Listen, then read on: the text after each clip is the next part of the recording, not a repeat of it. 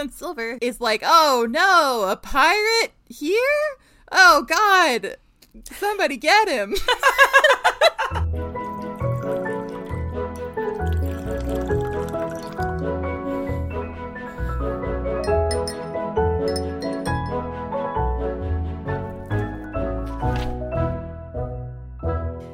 Hello, everybody, and welcome back to your favorite book club podcast, That Pretentious Book Club. And we are going to speak in very bad, pretentious accents for the rest of this episode. Lovely. Lovely. Actually, I can't keep it up. So anyways, that over there is your host, Kendall Shaw, a.k.a. Dr. Spoons Palermo. Hi, howdy. We're giving up immediately. I love to see it. Cheerio. And over there, cheerio. Over there is your other host, Ash O'Rourke, but you can call her Wheezy. It ain't easy being Wheezy. Do British people have asthma? I just feel like I've never seen one. I mean, I feel like they do, but I've just never seen one. What? Well, asthma isn't like really a visual disease, you know? It's pretty visual with the inhaler and the wheezing. I mean, sure. I think the media just hasn't portrayed it. I think the media just portrays British people as if they're more refined than the rest of us, while I'm over here going, oh my God. British, I'm absolutely, hey, if you're British and you have asthma, please let us know. Yeah, if you've ever met a British person with asthma, because I'm just going to choose we have to get to the bottom of this. I'm kind of thinking I might just choose to believe that British people can't have asthma and just go ahead and alienate the big percentage of them that probably does have asthma. I love how we're immediately jumping into anti-British rhetoric. Like, we get here eventually every time, but we're just starting out. We were like, right, we just got to get it out of the way. Well, listen, I have more stuff to say about this, so I was like, oh, I hope we're not too anti-British this episode. I could sense it. But just quickly, if you guys don't want to hear the nonsensical anti-British sentiment, we love you guys. We love our Brits. This is all a joke. Or you don't want to hear our nonsense and you just want to hear about the author and the book we're doing this episode, just go ahead, down to the bottom, use the skip notes in the show notes, and go to that now, and you won't have to endure the rest of this. For everyone else, yes, go save yourself. Save yourself. The rest of you guys are stuck with us. Thank you so much. Well, how are you, my dear? You know, I'm exhausted, but I'm good. Mm-hmm. We've had just bananas, like, since last week. It's just been a bananas week. And I don't think I've told you much about it because I was, like, waiting to tell you on the pod, but... It's not so funny. Like, sometimes when big things happen to me, I wait to tell you. I know. Because I'm like, oh, this would be good for the listeners. That is exactly what it's like. We get to tell all of our friends at once is what it feels like. So that's so true. I'm like, okay, everyone needs to know about this. Yeah. The whole club needs to hear. Exactly. So I'm going to tell you the whole club about my life updates. If you guys listen to the Scripturian Society, this might be a little repetitive, and I'm sorry. Just go ahead and fast forward through me, because on our sister podcast already talked about this a little bit. But basically, last week, we discovered we had a leak, and the leak had basically damaged the subfloor in our kitchen so badly that now we have like this, like, our kitchen looks like a skate park, basically, with the floor so like divoted in like 3 spots. I can't believe it's that intense. It's really intense and awful. And so luckily, thank you God, the insurance adjuster came out and they said they're going to cover it. They haven't said how much they're going to cover of it, or I mean, they haven't said how much they're going to, you know, estimate for it. But they're going to call us this week and tell us, and then we can figure out how we're going to get it fixed. The plumbing, however, is not covered by our insurance, so we had to pay that out of pocket, and it was hefty. Oh. It was a hefty amount. No. Although, really weirdly, the plumber who came over, he was from the same little bitty town of 2,000 people that we lived in Oregon for 7 years. Really? So weird. Yeah, and so that is weird. I was like, so you went to that high school? And he was like, yeah. And I was like, do you know my sister? And he was like, no, but my sister knew her. And then, like, he looked it up just to make sure that he and my sister have, like, 5 mutual friends on Facebook. What? And I called my sister. I was like, Maddie, do you know his sister so-and-so? And she was like, oh, yeah, absolutely. She tried out for the dance team. And I was like, what? This is insane. No one has ever heard of this town. Random. It's so small. No one's ever heard of it. And there's 2,000 people total in this town. So it was super weird. I was like, This is very strange. But anyways, he was very nice and he fixed it. And it's not his fault that it was so expensive, but it was so expensive. And that sucks. Yeah. And basically, if you're not new here, I probably already talked about this, but my husband and my mom and I, we all bought this beautiful property like 6 months ago or so, and we bought it for the property. There's a house on it that I'm obviously in right now, and it's just very old and has a lot of problems, which we knew. So we thought, okay, in the next like 2 or 3 years, we'll just be saving up, and then we will knock it down and just build, and just out of pocket build a new house, like a barn dominium, and we'll just do a lot of the work ourselves. But we thought we had like 2 to 3 years. Basically, because of all the damage to the subfloor in the kitchen and all the plumbing, the guy came out, and when he did the plumbing, he goes, you need to replace all of the plumbing in your house. And we were like, absolutely not. So that on top of the floor is basically, this house is not going to last like a whole nother year, really, without just the problems being ridiculous. So our timeline of 2 to 3 years to build the new house has been moved up to approximately a year. So... Oh, God, Ash. Yes. So I was like, oh, my God. So Javi has decided he's going to go on orders again for about a year. So, yeah. But luckily, he'll get leave, so he'll get to come home some. But if we do, we're just going to try and save literally everything he makes. So we can start either we can, like, secure, like, financing for the other half of the house, or just pay that out of pocket and keep saving. And we're going to build the new house directly in front of this house, so we can keep living in this house while we're building that one, so we have like a little more cushion room. But yeah, so basically as soon as we we buy the floor plans, and we already know the ones we want, it'd be like $1,500 I think, and then so we have to save up for that first, and then we got to talk to a general contractor and see if we want to use them, in which case we have to like secure a bunch of stuff to see if we can get the VA loan, which is very unlikely because it's very hard to qualify for the VA loan. Oh, I know about that from my right from your other job, realty job. Yeah, it's difficult. That is wild. We didn't see a lot of those, and they were hard to do. So like I never actually did one because they were kind of tough. Because they're needlessly complicated. Senior people who did it. Yeah. Yeah, and that's probably the home buying ones. The construction loans are even worse. That's why very, very few people use the VA construction loan. But we're gonna apply for it and see. And we'll see. But basically, as soon as that's secured, hopefully in the next 6 months, then we're gonna start pouring the foundation, getting the plumber in to go plumb it, because it has to be like plumbed before the foundation is put down, and then. Yeah, and then we're going to buy the barn dominium material and pay someone to come weld it together, and then pretty much from there on out, everything besides like the foundation, plumbing, electric, and welding, we're doing ourselves. So wow, yeah, that is crazy. I'll come help you guys build it. I would love It'd be great. to do that. And you and I can paint, because apparently my mom hates painting and my husband hates painting. I love painting. Yay! I like it too, so we'll just paint everything. I'll paint your whole house. Yay! We can paint together. It'll be good though, Great. But I think we're going to do like stained concrete floor, so we won't have to lay flooring. It'll just look really nice. And then we're also going to do like poured concrete countertops, because they look nice and they're cheap. And they're sturdy. So that's the idea, is we're going with how can we spend the least amount of money for a house that will last as long as possible. We don't want to be cheap about it and have it, fall apart, or everything inside of it fall apart. But we're also like, no, how can we make this? We're going to make it like look really nice, but using materials that are probably not naturally the prettiest. But I think there's ways to durable. Durable. We're going for durable and inexpensive, and then we'll just do what we can to make it pretty. Like you can stain concrete floors. You will make it pretty. Yeah. I know you will. With my sheer essence, we'll glorify it. Absolutely. Literally walking into the house, it'll be like, oh my God. Everything will just spring to life and to be beautiful around me. Yeah, it'll be like that transformation scene at the end of Beauty and the Beast, where like the whole castle gets pretty. That'll be you. It'll be exactly like that. And then it's going to be like the Barbie Rapunzel with all the different like dress changes, because I'm going to suddenly have like a beautiful dress on or something. I'm going to suddenly turn into like cottage core queen walking into my barn dominium. No, absolutely. You get a makeover too. Yeah, for sure. Good. Yeah. The best because part of if I don't get a makeover, I'm not doing it. Makeover contingent.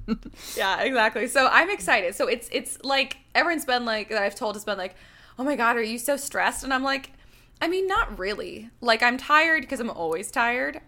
Stressed, not really. Because I'm excited. Like, I'm really excited to have maybe the new it'll be house. better. You'll have your house sooner, you know? Exactly. Well, that's the thing. Like, we're going to have our house sooner. I mean, it's a good thing. It's just, it was unexpected that we were going to have to try and make this work so soon. So I'm more like, I don't know how this is going to work with financing, but I trust God and we're doing our best and we're going to figure it out.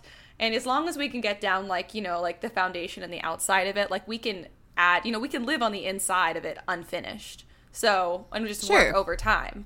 So I think we'll probably end up having to do that some. So I'm looking forward to it. I'm just so grateful we have the property and the opportunity to do that I feel like being stressed about it would just not, I'm just so grateful to have the opportunity to do it. Even if it's, you know, years before we were ready to do it, we'll figure it out. But that's basically, that's been the week. And then, of course, Hobby having to be gone. That's quite a development in your life. Yeah, all of it is, really. Yes. Wow, that's crazy. Yeah, I know. I miss him. I know. I'm sad. Well, you'll just have to come out here and we can have, like, girly weeks and it'll be fun. Right. Because fall is it'll be like Hobby who? I'm about to go put out my fall decoration. Yeah, no, it's legitimately husband who? My wife who's here. I don't need my husband. I'll step in while he's, you know, that meme where it's like like the stepdad meme, it's like I stepped up or whatever. I don't know what it is. Yeah, that'll be me, but like spouse wise. I love it. Sorry, there's a bug. It looked like you were toasting to like a ghost. No, there's a bug. I'm like trying to get rid of it. Oh, I hate that. So sorry. The buggies have been awful. No, you're good. That's pretty much it. And also, Winnie ate 2 raw steaks off of the deck. He pulled off the grill. So that was really upsetting. Winnie! Was so upset. The boys came inside for like a second. They were waiting for the grill to get hot again or something. And they were in like a tray, like a kind of covered tray out there up on the grill side. And the dog, they were inside for 30 seconds. And Winnie was like, I wonder if I can pull this down and eat it. And he did. And you know how Hobby holds a grudge. So Hobby's so far from forgiving that dog. It was just yesterday. I was like... Yeah, so that's... They'll never get over this. I mean, that probably was the most emotionally traumatic out of the whole week. Oh, yeah. That'll do it. Yeah. I mean... Yeah, that'll do it. Winnie, so, poor baby. He's so sweet. He's so sweet and so dumb. Like, I came back in and I was like, that dog's not even sorry. And Caleb goes, yeah, he would have to have 2 brain cells to rub together to feel bad about that. And he doesn't. Oh, bless his heart. Bless the sweet dummy. True. But it's true because he looks at you and there's like no awareness that he's done anything wrong. Like he's just he doesn't understand anything. So yeah. So that's pretty much been the insanity of my week. So it's like it's good stuff. It was just so much I mean, the house breaking was not good and that was expensive and upsetting. But everything else is good stuff. It was just unexpected stuff. But that's life. Such is my life, I feel like. This is very on par for me. But anyways, how has your week been? Not so eventful as that. Good. Although I guess it was kind of eventful. I saw some friends this week. That was good. And then Friday was my last day at my candle job. So that's kind of a big deal. That is a big deal. You've been there for a while. It's been like pretty much exactly 2 years. That's impressive. Like to the day. Mm-hmm. So, but everyone was so sweet to me.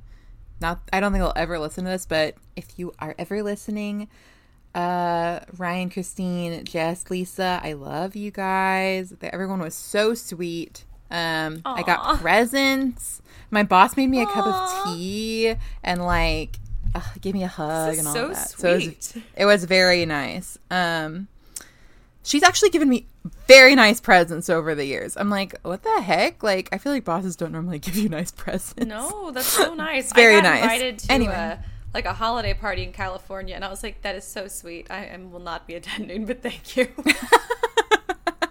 Yeah, I'm just going to hop on a plane to go to a holiday party. Like, no thanks. They're like, we got the premium liquor thing at Topgolf. And I was like, that's so nice. They wanted you to fly to California to go to Topgolf. Yeah, it was so sweet. But I was like, I mean, yeah, I guess very it's nice kind, to get but invited. I'm not doing that. We'll go to Topgolf together this Christmas season. Sounds good to me. I've never been. Everyone has been but me, so... It's fun. It's a fun time. Well, if there's alcohol there, I'll go.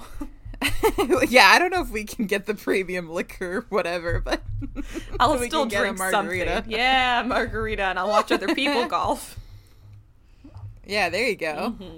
Other than that, I helped a friend move yesterday.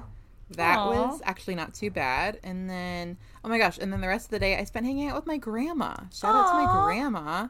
Sometimes she listens. So anyway, I love her. It was so fun. We had a great time. Sue. Hi, Sue. My mom's mom. So yeah, we went to Joann's and they were having a huge sale. So I got some fabric. Oh, that's exciting. Yeah, it was fun. That is fun. Oh, and she bought me a sewing machine wheelie case, which is so nice. Oh, that is nice. Yeah, so now it won't just be on our kitchen table for Haley to be annoyed about. Oh, that's so funny. My sewing machine, I don't sew nearly as much as I want to, and part of it is because fabric, and part of it is because, a large part of it is because sewing machine is under a bunch of stuff in the guest room closet, and I'd have to go dig it out. But if I leave it out somewhere, then it just takes up a ton of valuable table space. Yes, it's you almost need its own table for it. It does. This is why sewing tables should have never disappeared. Those should have never gone out of style.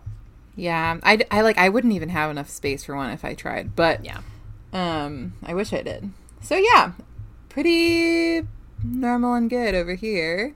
I have thoughts about the book today, for sure. Goody. Me too. Many thoughts.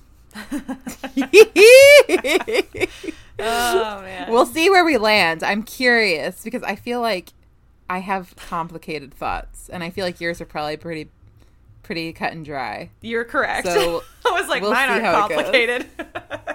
Well, I guess should we get into it? Sure, let's do it. All right, we're so ahead of things. Well, this is making up for last week when it took us 40 minutes to talk about Brooklyn. I really enjoyed that episode. I thought it was great, but yeah, we did a long one, so now we'll do a shorter one. Yeah, I know you had a fun time. I also had a fun time. You're like, oh, bitch, I know. I have such a fun time when Kendall has such a good time. I love when you get lit and we talk about books. You're so much more coherent than I would be. Oh, God. That's good. Oh, I should mention, I guess, in that vein, that I am back with my boyfriend, Captain Morgan, because, of course, I have to drink rum for our Treasure Island episode. Oh, you're right. Dang it. I think I have some of your boyfriend's rum that you left here at some point, or, at the last apartment, and you just left it. I'm pretty sure it's in the back of my liquor cabinet. I should have gotten it out.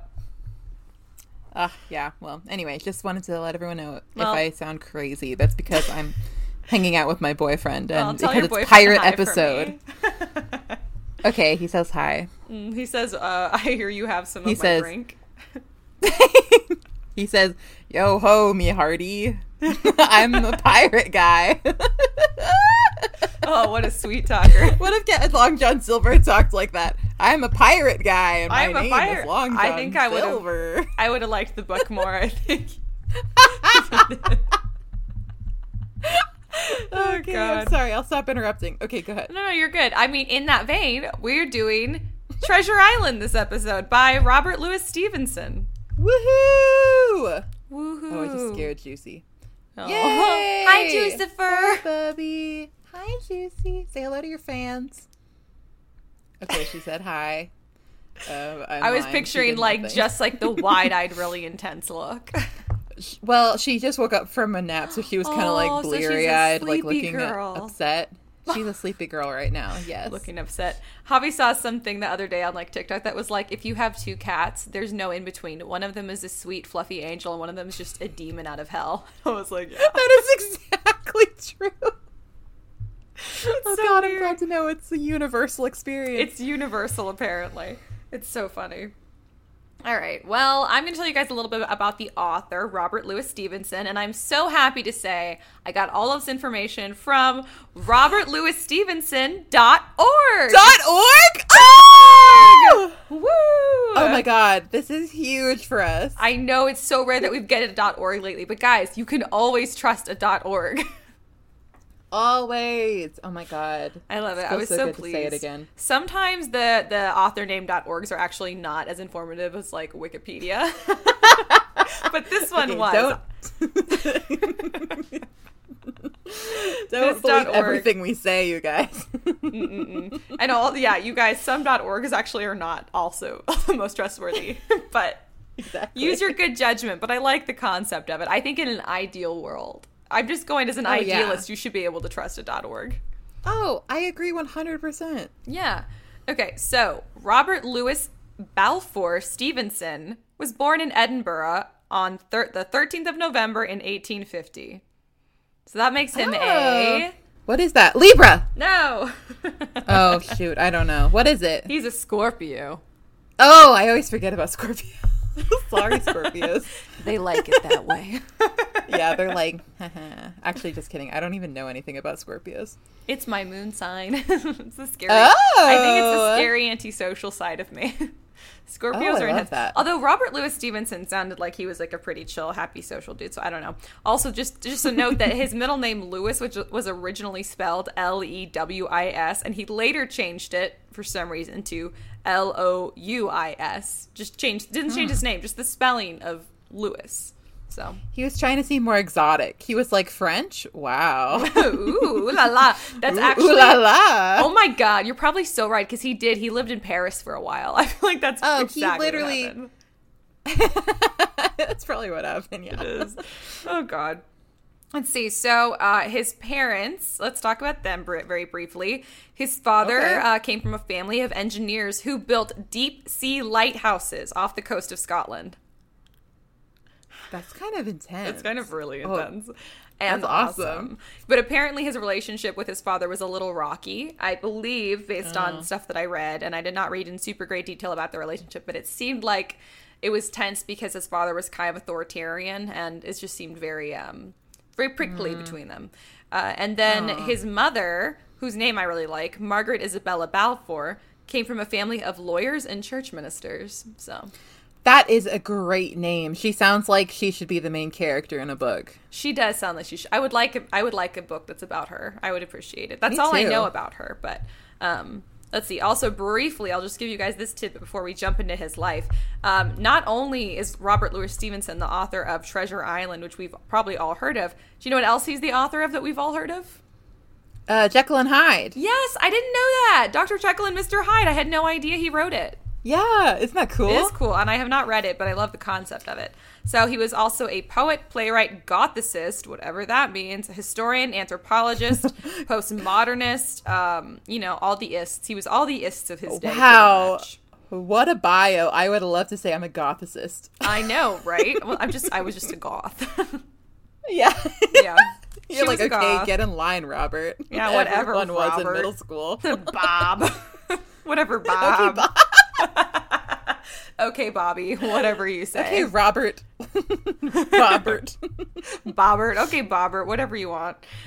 See, at the age of 17, he enrolled in Edinburgh University, and he was originally going to study engineering, which was obviously like what his father. father. Yes, like his father and his father's father before him. But instead, he decided to compromise and abandon that and go into studying law, his mom's side. And then he abandoned that, and he decided he wanted to become a writer. Wow, a true Troy Bolton of his time. He was like, I'm following my own dream, Dad. That's exactly right. He, quote-unquote, passed advocate in 1875. I don't know what that means, but I think it means he passed, like, his law degree to some degree. He got his degree, is kind of what it sounds like. Okay. But he did not want to practice. Good for him. So he was never a practicing lawyer, so... Like, imagine going to law school and then being like, actually, no thanks. Like, these days, oof, that's rough. A real Just Nick so Miller. Much money. He's a real Nick Miller, except... oh my God, Nick Miller. Yeah, except listen, this is another one of those things where I'm like, because I didn't love the book, it made me go, I don't really like you as a person, author. You're projecting again. You're... Who was the other guy? All over again. H.G. Wells. Yes. H.G. Wells is pretentious, and I have reasons for that, to back that up. I don't like that man. He's obnoxious. Yeah. Guys, go listen to that episode and see if you agree with her. Yeah. Anyone, please agree with me on that one. I've always felt like I would have vibed with Robert, but I don't know all of the drama yet. No, he honestly seems like a pretty cheerful, happy person. He does not at all seem like a Scorpio. Like... He really does not seem like a Scorpio in his life. He's probably very chill. I think a big part of it is also he's got a mustache. I saw it in his picture, and I was like, it makes me inherently distrust you. Although, well, see, I like that, so I'll probably... Then you're going to like this news. What I should have said is a way bigger deal than my house falling down and having to rebuild my house. Javi's growing a mustache. So... Top Gun Maverick got to him too. Yes, he watched it. He immediately, he bought it, he watched it, and he immediately was like, time to watch it again. And I was like, what are you doing? And then I wore my mom's sunglasses, which happened to be aviators, and he's like, are those aviators? And I was like, I guess so. I can't find my sunglasses, so I borrowed mom's, and he's like, give me those. And we were in the car, and he puts them on, and he keeps like looking at himself in the mirror, and I'm just like, you are the worst. That's really funny. Yes, so Top Gun Maverick like did something to men, you know? It really did. Every man was like, okay, this is what I have to do. It's like when we watch like Little Women or something and they're like, oh, I would love to be Jo March. Or like, I would love to be Elizabeth Bennet. They're all like, I have to be in Top Gun. Like, I have to do it. Yeah, that's exactly right. Every single one of them. It's the weirdest thing. They're so, like, motivated. They're so into it. It's you know so what? Good funny. for them. I know. I'm glad people are having fun. I think it's adorable. It's just so cute. But anyways, you never tell Javi, but I actually think it doesn't look that bad. But I can't tell him Okay, that. I won't tell your husband that you think he's cute. I'll never say that. Yeah, he can't know that I find him attractive. Ew, Absolutely ew. not. Ew. No. God, you have a crush on your husband? That's so embarrassing. I know. Nobody tell him, you guys. It's a secret. God, you guys. Guys, shut up. Okay, don't shut do up. this to Nobody her. say anything. Yeah, but anyways, so just very quickly, I'm gonna riff on Javi's mustache a little bit more, actually, because so when the light hits it, dude, he's got red hair. And his mustache, like Really? straight, like red hair. I'm like, does this mean there's like a 2% chance we could have a child with red hair? Because that would be awesome. Oh my God. Yeah. Anyways. This is so exciting. It's just very exciting. O'Rourke is going to have red hair. Aeschylus Dragonslayer O'Rourke is going to be a redhead. And he's going to, a name like that, he's going to rule the world. With red hair and a name like that. Oh, yeah. He's going far. Like, and that's main character energy. You know, main characters have red hair a lot. Yes, they like, do. That is it. Yes, that's why I He's dye the my main hair red. character. Exactly. That's exactly why. It's the main character energy. God. But yeah, anyway, so he says he's going to give it like 4 whole months to grow in because his facial hair grows really slow. So right now it's still a little like patchy, scruffy looking. But he touches it constantly. I'm like that. And then that, I think what also really grosses me about facial hair is like all these boys being like, I gotta go get some beard wax or some beard oil. I'm like, stop. That's disgusting. Ew. I don't know. Shut up about your beard wax. Shut up about it. It really grosses me out. That, and they'll be like, yeah, I got some like food stuck in it while I was eating. And I'm like, ew. Ew. That is gross. It's disgusting. Ew. Javi was talking about it. He's like, heck yeah, saving this for later. And I was like, that's disgusting. I have to kiss that mouth. What are you thinking? Ew. Oh, God. Anyways, so mustaches. And Robert Louis Stevenson has a mustache. And so I inherently have a little bit of mistrust for him. And I can't justify it, but I'll find a way to justify it. I always do. Good. Okay, so when he was on summer break from university, basically, he went to France with a bunch of other young artists and writers and painters. So, shock, whatever. And he published his first work of essays it was an essay called Roads. And his first published volumes were works of travel writing. So he traveled a lot, and it really influenced a lot of his writing, which I mean is really obvious even in the book Treasure Island, because it's all, So he was definitely like an adventurer. Yeah. He met his future wife, Fanny, in Paris. Yeah, in a riverside village southeast of Paris, which is adorable. And just like straight like rom-com of like 1876. Aww. Mm-hmm. He was 25 at the time, and she was 36. Oh, okay. Yes, so this is a little sketch. Maybe this is why. This and the mustache. She was still married at the time, but she was separated. Okay. From her husband and 2 children, basically. So separated from her husband and with 2 children. I don't know if the 2 children were with her in Paris or back in America, but I thought they were in America based on like the way the bio was written. So she's American? She's an independent American, quote unquote, new woman is how the separated from her husband and with 2 children. So I wonder what happened. Yeah, so I don't know. I mean, no judgment about her being separated, but it's always a little sus to me when someone's like, yeah, the characters were still married, or the people were still married, and then they were like, what if we fall in love? And I'm like, well, the heart wants what it wants, Ash. It's true. I guess it's better than if she was like actively living with her husband. Oh yeah, no, it's definitely significant. He probably was the jerk anyway, considering it was 1876. Yeah, and I also feel like it was so hard to like get divorced back then. I feel like being separated kind of counts as being divorced in a sense. Yeah, I think so too, especially if she's like a whole country away. Yeah, she's a whole country away. Wow. Exactly. So we're back to it. Really is the mustache that I don't like about him. That, and I thought that this book that had such great potential was kind of boring, and I felt offended by that. Personally offended. Okay, I cannot wait to talk about it. I seriously cannot wait.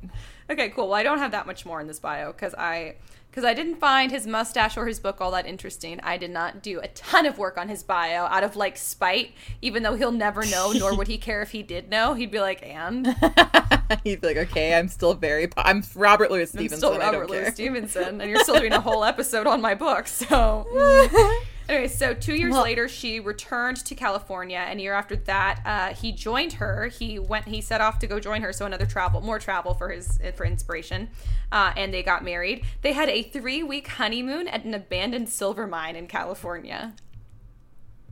Wait, what were they doing in that silver mine? I don't know, but that's Scorpio. That's a Scorpio thing of him to do. That is like very weird, and I'm obsessed with that.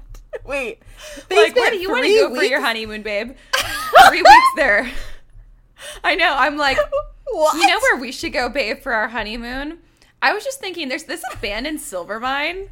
I don't know if you've heard of it. But oh my god, babe, say no more. Say no more. Oh god, so cute. And that so weird. I love it. Oh my god, that means Robert Louis Stevenson. That means if you wrote a Western, Robert Louis Stevenson could feasibly be in it. Yes. This is so exciting to me. He could absolutely be in it. I did not know this. Mm-hmm. I never knew he even went to America. In fact, I now demand I have to log off because I'm starting to write something. Oh my god, thank God. I will be so happy if you put Robert Louis Stevenson in a Western. I love it when you're reading a historical fiction and somebody real shows up. It's so funny to me because the person, like the author, just gets to make up whatever personality they want for this person. Exactly. It is so fun to me. I totally agree. Like, for instance, in my Space Alien Southerners and Saving the World book, Willie Nelson appears on an alien spaceship. So... That's true. It's on Amazon. Oh God, you I guys love can that. Go check it out. Get your Willie fix here. Mm-hmm. I've also started recording an audiobook of it, so enjoy, you guys. I love that for you. Oh my God, I can't wait to listen. I'm not a pro, but you guys will get to hear it. These beautiful, sweet, dulcet tones that you get to hear every week will now also be an audiobook form for you in a really weird ass book. I'm just going to fall asleep to it every night, you know? Put it on and then, like, let your dulcet tones, like... Actually, I probably won't even be able to fall asleep because I'll be laughing. But I... As the tractor beam pulled their car up into the spaceship. Yeah. And wait, who's that? Willie Nelson on the Intergalactic Council? Yeah, you're going to have some weird-ass dreams. Where else would he be? Of course he's going to be on the Intergalactic Council. This is what I'm saying. I felt like it was a very realistic take on Willie Nelson. So I absolutely agree. Good. Okay, well, back to Robert Louis Stevenson, who does not feature in my book and will never. Knock on wood.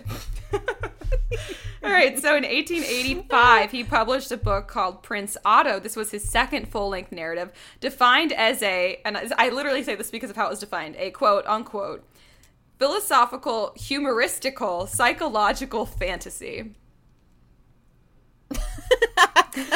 Okay. I don't know. Philosophical, humoristical, psychological fantasy. Those are all very different things. And also, humoristical is not a word. So humoristical. I'm gonna start saying it though. My book is humoristical. Humoristical. See, and then he also wrote a quote-unquote very Scottish romance called Ware or of Hermiston, or Weir of Hermiston. And I don't know much about that. Oh, a Scottish romance, you say? Mm-hmm, apparently so. Let's see. Are we making out on the moors? Are we being blustery? I mean, and sexy if not, by Loch Lomond? We have to. If not, then what kind of Scottish romance is this? I mean, I will only accept it if the Loch Ness Monster herself shows up. Absolutely. While people are making out in kilts by Loch Lomond, and I don't care. Yeah, totally. That's not Lake the Lake with Nessie. It's happening simultaneously, like at the same time. Yeah. Let's see. In 1888, he made a decision to sail around the Pacific and lived on various islands for short periods of time, then just set off again. This is probably also kind of Scorpio. That's what I'm saying. Like, I think I love your phrasing of that is so funny. He made the decision to sail around and live on various islands. Blame RobertLouisStevenson.org. That's what they said. I mean, that is a decision I guess one would have to make at every point in your life. No, one wouldn't have to make it, but he did. You're choosing not to do it, you know? Make that decision. Yeah, I'm making the decision to not travel to sail the Pacific and live on random islands that I just come across. Oh my god. Anyway, I don't know what your problem is. I'm falling more in love with him every second. I think I just feel like I wouldn't want him to be at my dinner party. I just feel like he would be like the most like insufferable person to have at a dinner. He's like, he'd be like, "Oh, you guys, yes, about the time I set sail around the Pacific. Oh, let me intrigue you with hours of endless conversation that's both so interesting and so dull that you'll want to kill yourself." Like, yeah, it is kind of like there's no reason to have your honeymoon in an abandoned silver mine for 3 weeks unless you're just doing it to tell people about it later. You know what I mean? I think that's what Robert Louis Stevenson, I think that's what his life feels like. That's what it is. That's what it is. It's the mustache and being performative. Thank you, Spoons. I knew we would pin down what it is I didn't like about this guy. It's the performative adventuring.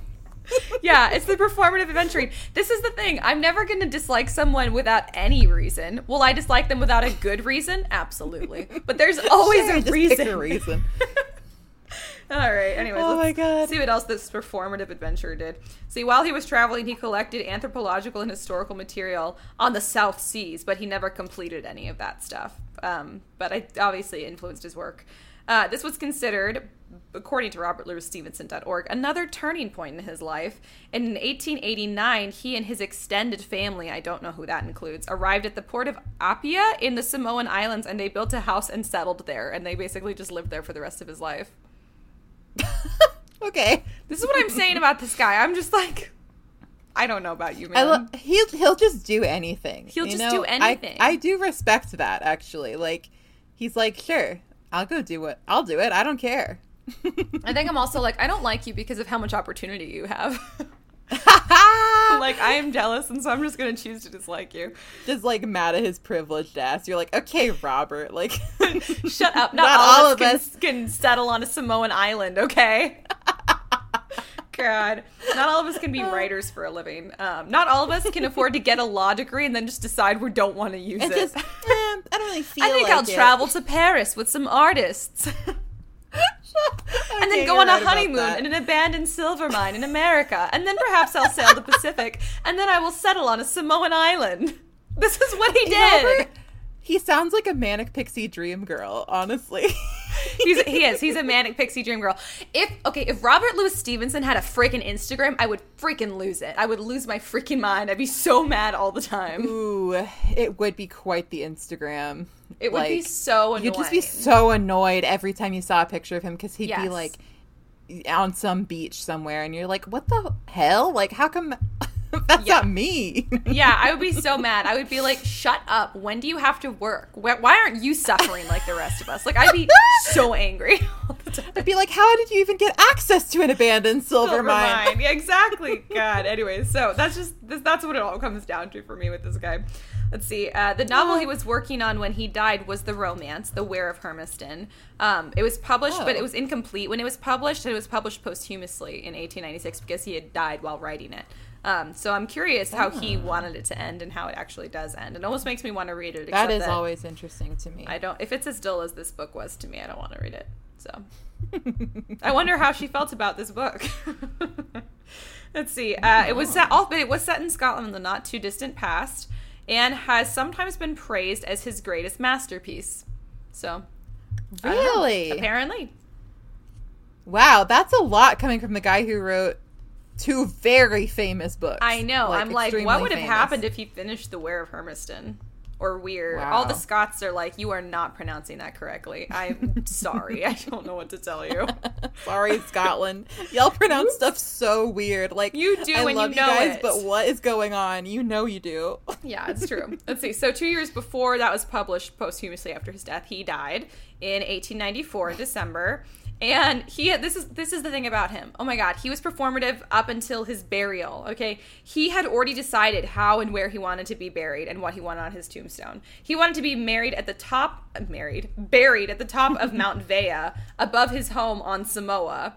And he on his tombstone had requested that part of his own short poem Requiem was etched in there. And so on this tombstone, on this mountain over his home in Samoa, is inscribed, "Under the wide and starry sky, dig the grave and let me lie."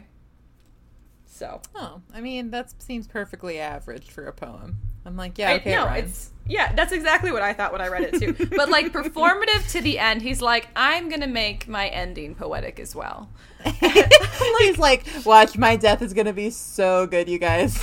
That's exactly right. He would be like, it's gonna be so aesthetic. Exactly. I feel like he'd be like Insta posting from his deathbed, like deciding when I'm gonna inscribe on my tomb today, you guys. Oh God. Oh, that's funny. And that's all I've got on Robert Louis Stevenson. Wow. Thank the Lord. Great job. Thank Loved you. That. I did not know any of that, so that was exciting for me. Although I guess I probably should, because I went to the Writers' Museum or something in Edinburgh, and there's like, it's a lot of it is Robert Louis Stevenson.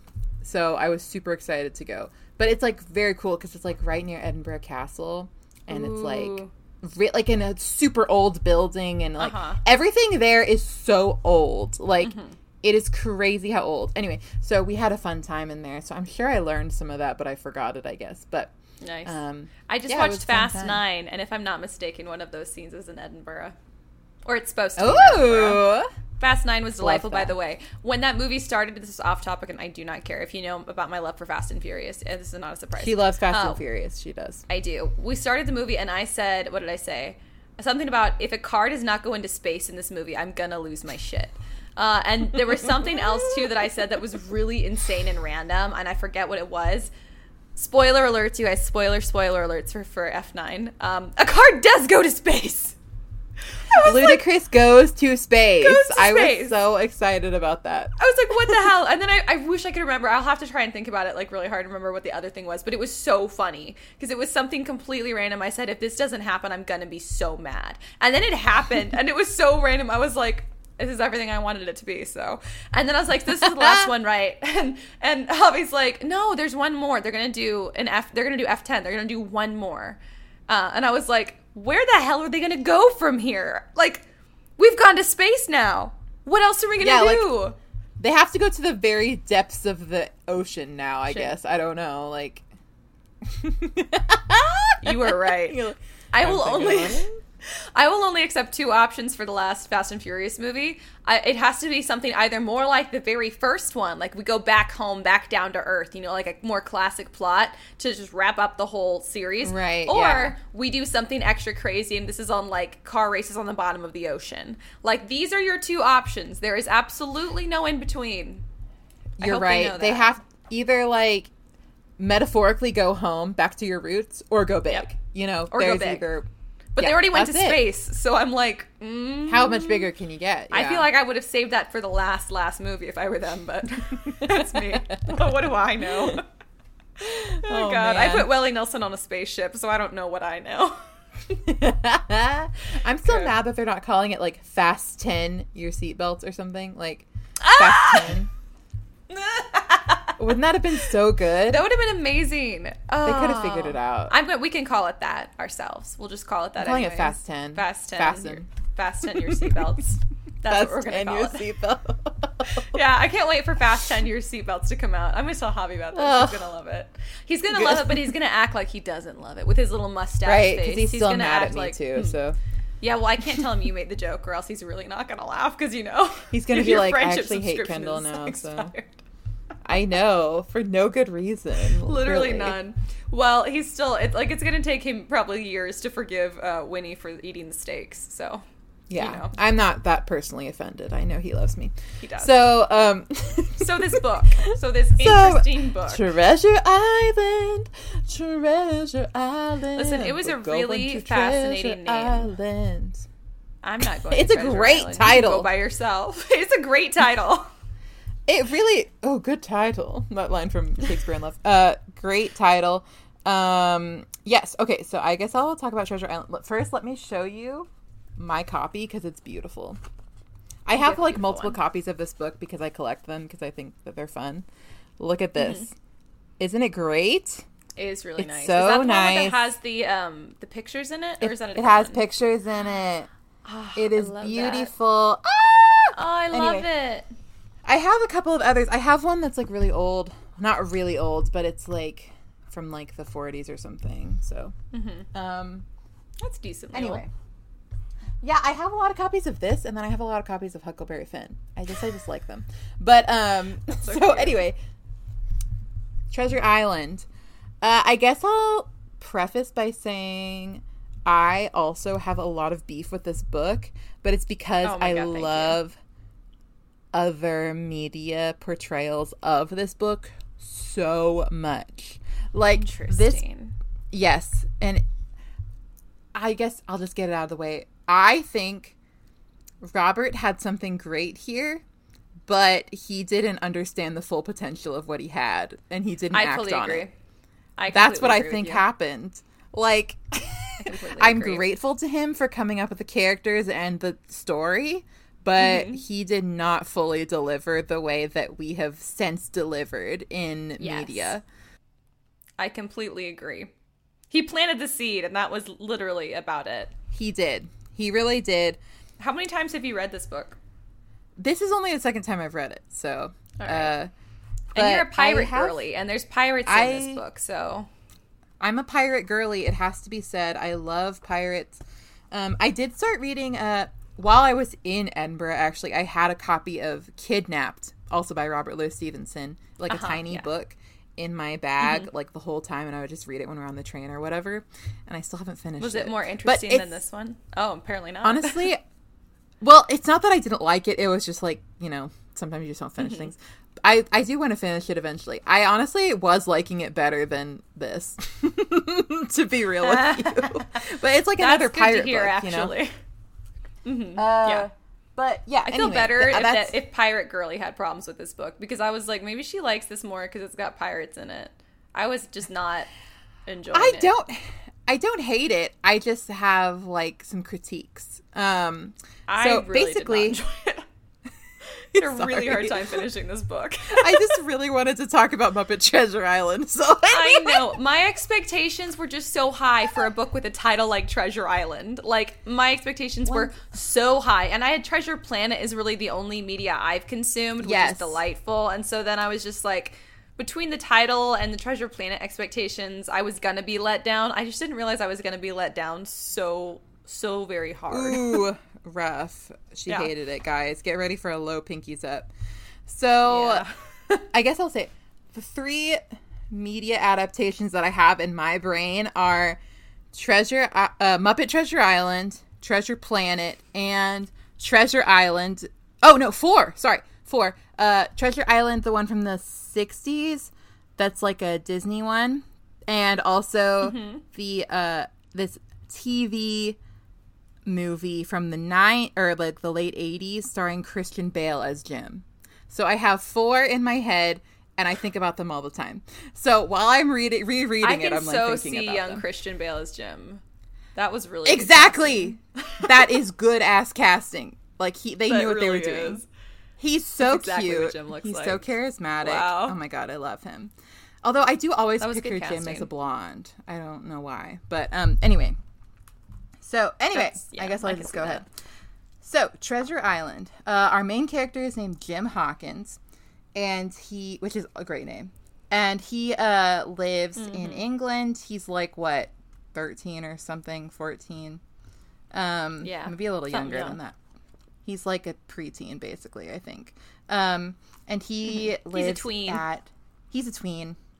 He lives at the Benbow Inn, which is where his parents own the inn and everything. Basically, this guy shows up at the inn, and he's like this old sailor guy, and his name is Billy Bones, which is such a good name. Like, our boy Robert knew how to name people. He knew how to name books. He knew how to name people. If only he knew how to write. Oh my god. Ash just called out Robert Louis Stevenson. Sorry, Bobby. Our boy. Sorry, not sorry, Bobby. So Billy Bones is like this kind of old sailor guy who's always telling tall tales about the sea and all of that. And he's kind of crotchety and like weird. And Jim is like, okay, whatever. He just like works there. He's like, I'm like literally 13. Like, I just work here, man. I just work here. Yeah. I don't know what I'm doing. But I will say, I think Jim has a good head on his shoulders for a young lad. Yeah. He's a strapping young lad, you know. He's a great protagonist, I think. A young lad. So anyway, Billy Bones ends up getting into like some weird shit because this guy comes, Blind Pew, also an incredible name. And basically they give Billy the black spot, which is like, for those who don't know, yes, it's basically like pirates saying like, you're gonna get killed for shit. So you're dead. We've passed judgment and you're dead. And so Billy Bones ends up dying though before they can come kill him. And so then, also Jim's dad has already died, but whatever. I'll get into that later because I have thoughts on Jim's dad. Ooh. Yes. Jim and his mom are like, what the hell? He just died and left us without paying any of the tab. So his mom is like, okay, let's go see like if we can get the balance out of his stuff. And so they're going up to like they open his treasure, like his chest, basically, that he carries around with him. Not a treasure chest, but a chest. And they're, like, trying to count the money, but they come across, like, a bunch of stuff, and including this, like, treasure map, basically. And so Jim pockets that, and they get some money, while all of the pirates come back to try and kill him. And so then they have to escape the inn really quick, and the pirates just destroy the inn. They're, like, looking for Billy Bones, who's dead. They're looking for the map then, because what they really want is the map. And so Jim and his mom are like hiding, but then help comes and the pirates end up leaving. Jim takes the map to two guys who like live in the town, and it's basically they live like kind of close to Bristol, but it's like kind of in the country, I think. So Squire Trelawney and Dr. Livesey are these two guys. And Dr. Livesey had been coming over a lot to, like, help Jim's dad and stuff. And I'm just going to say it right now. I think Dr. Livesey is hot. I think you know Robert what? I think wrote him as hot. I think you're correct. Why is it there's so many doctors, just like random kind of doctor characters in books that are just like everyone's like, we know that's the hot guy. The doctor is the hot guy. Yeah. I think that I might be projecting because to me, I just keep thinking about Dr. Warren from Johnny Tremaine and from American History, who I also think is hot. Correct. For me, they like kind of the same. I don't know. It's very possible. Whatever. What is so Squire, just very quickly, I think Squire has strong Don Quixote vibes. I really do. I think so too. He's kind of an idiot. Thought. He's kind of an idiot, and he's like... But he's like a very blustery, like, I'm an adventurer. Yeah, and I'm like, do you have any adventuring experience, sir? Like, your resume looks just like Don Quixote's. Like, you guys have a problem. This is not going to go well for you. So true. And the thing that I was annoyed about is that, like, by all accounts, like, I mean, Jim, even though he is like 14, he is the one who found the map. Billy Bones was staying at his family's inn. And so he immediately is like, oh, I have to take this to the squire, because British society is so weird that they're like, okay, this one guy who was born into nobility is now in charge of all the shit that happens in this town. So our boy Jim is so brainwashed that he's like, oh, I have to take it to this one guy, even though this one guy is stupid as fuck. Sorry. Yeah, he does not know anything. That's okay. Worth it. Gee, I wonder, was this the angry stuff you wanted to get angry at the Brits for? Yes, I'm a little mad. I'm like, this doesn't make any sense. Like, why does this one guy get to be in charge of finding this treasure now? Exactly. Especially when he has the judgment of Don Quixote. Like, he's not... Yeah. Like, Jim Hawkins is the one... Like, okay, whatever. I know he's a kid, but still, it makes me mad. Like, at least Dr. Livesey is smart. So, and hot. At least he's smart and hot. Come on. What more could you want? And Jim has, like, a rapport with him. Yeah. Squire, get out of here. Oh, God. So basically, Jim takes the map to them, and they're like, oh, hell yeah. Great find, Jimmy. We are all going to go on an adventure to get this treasure, because basically, the treasure map, of course, leading to Captain Flint's treasure. And Captain Flint, as they describe him, was like even richer than Blackbeard on all of this. Like, he's a cool pirate guy. He's a cool guy. Which is so awesome. He's a cool guy. So they're like, hell yeah, let's do it. And our boy Jim is like, great, I am going. They're like, Jim, you can be the cabin boy. And part of me is like also mad about that, because I'm like, I'm sorry, this is Jim's map. I was like, what the heck? They're like, you can come along and basically be a servant. And I was like, yes, bro, it's his map. Seriously, I think I wouldn't be so mad if Jim wasn't so like, oh, sounds lovely. I'm like, sir, like, my boy, you have been brainwashed. Yeah. It makes me mad. Jim does not have enough self-worth. Like, no, he does not.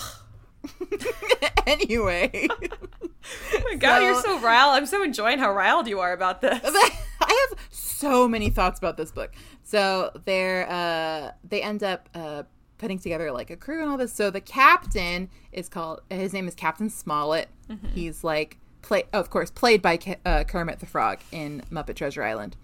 Of course. If you guys are familiar. So Jim ends up meeting like the ship's cook, who is named Long John Silver. Great names again. And God, it is such a good name. Mm-hmm. And dare I say it, such a good character. It's true. Am obsessed with Long John Silver as a character. He's the character who makes me keep rethinking what I'm going to give it for Pinkies Up for the book. But every time I'm about to like go, I'm going to give it this many Pinkies Up, I think about Long John Silver again, and I'm like, I don't know, like, he's a really good character. He's really good. Yeah. Like, Robert was on some shit when he wrote Long John Silver. Mm-hmm. I mean, so iconic.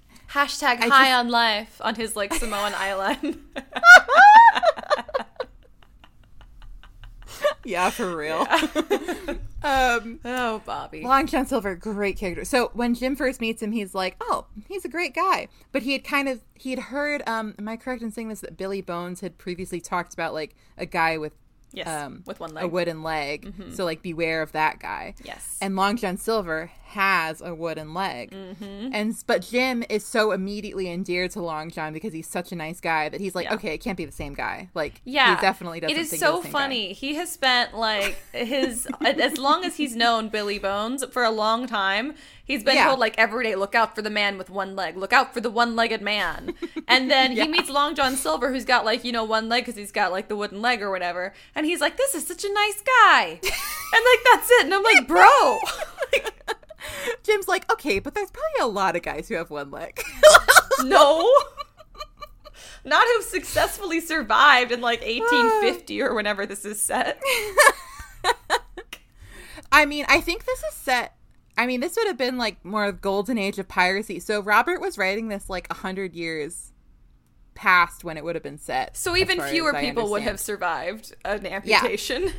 Yeah. Oh, for sure. So it's very funny for Jim to say this. Jimmy boy. But Jim. So, but this actually goes to show just how good of a character Long John is, because he is a really nice guy. Like, if I met him, I'd also probably be like, no, not this guy. Like, he seems cool. But also another thing that doesn't work for Jim's favor is that literally at like Long John's like restaurant, bar, inn place that he works at, this guy who was at like the raiding of the Benbow Inn is there, and Jim's like, oh, catch him, it's Black Dog. And Long John Silver, who, spoiler alert everybody, is the villain, is like, oh no, a pirate here? Oh god, somebody get him. It is so funny to me how often like Long John has to be like, what? Oh my god, I hate pirates. Despicable. God. And like all the pirates are like, oh god, like Long John's pretend to hate us again. It's very funny. It is really funny. I'll give you that. So anyway, but Jim doesn't even clock that as a red flag. He's like, no, Long John's a great guy. So anyway, they all get on the ship. They're sailing. Mr. Arrow, who is the first mate, he Long John Silver has been saying like, oh, he's kind of not trustworthy, like he's a drunk and all this. He ends up just mysteriously disappearing, and so everyone is like, oh, that sucks. Okay, I guess we'll just keep sailing. So they're still sailing. Awkward laughter. Oh, great. I love being on a ship in the middle of nowhere. Yay. So they're sailing. And I'm going to say this. You would okay, especially based on the media that I've told you I'm so deeply familiar with, as both Muppet Treasure Island and Treasure Planet are two of my favorite films. Of course. There is so little time spent on the ship before they get to Treasure Island in the actual book. It's very short, I feel. Yes. Like, I expected more ship time. They were on the ship for so much. I think that it wasn't that much. I felt like it was a very long time. I get okay. I guess maybe I just am so used to like most of the movie being set on the ship that I'm like, why is only like a fourth of this book is on the ship? Like, it didn't feel very long to me. I just think I kept expecting the book to end. That's true, I guess, because I kind of just straight tuned out about they've been on the boat forever. Forever they were on the ship, and at some point I was just like, I don't even care anymore. I don't even care. And I was just like kept listening to the audiobook, and I was like, oh, I mean, it's true. They were on the island a lot too, though, because I do remember thinking, oh my god, they're still on the island. I was like, when is this book like, gonna end? There's just so much. I mean, I know it's called Treasure Island, but to me, like, this goes back to one of my deepest problems with the book, which I haven't gotten to yet, but I guess I'll mention now. I truly believe that the media portrayals of this book are better, which include like, I think even the 60s one, but especially Treasure Planet and Muppet Treasure Island, do such a better job of like giving Jim motivation as a main character. Because in this book, he's kind of just along for the ride. He's like, oh, I just happened to find this map. And then they're like, Jim, come along with us. And he's like, okay, great. I have no stakes in it whatsoever. He's like, I'm just a little sailor boy from England. Yeah. Robert was like, who do I relate to the most? How about the main character who just does shit for just because it sounds like an adventure? He's like, sure, I'll do it. But like so here's, and this is where I'm going to boil it down to one sentence, basically. Jim Hawkins should have had more daddy issues. And that is because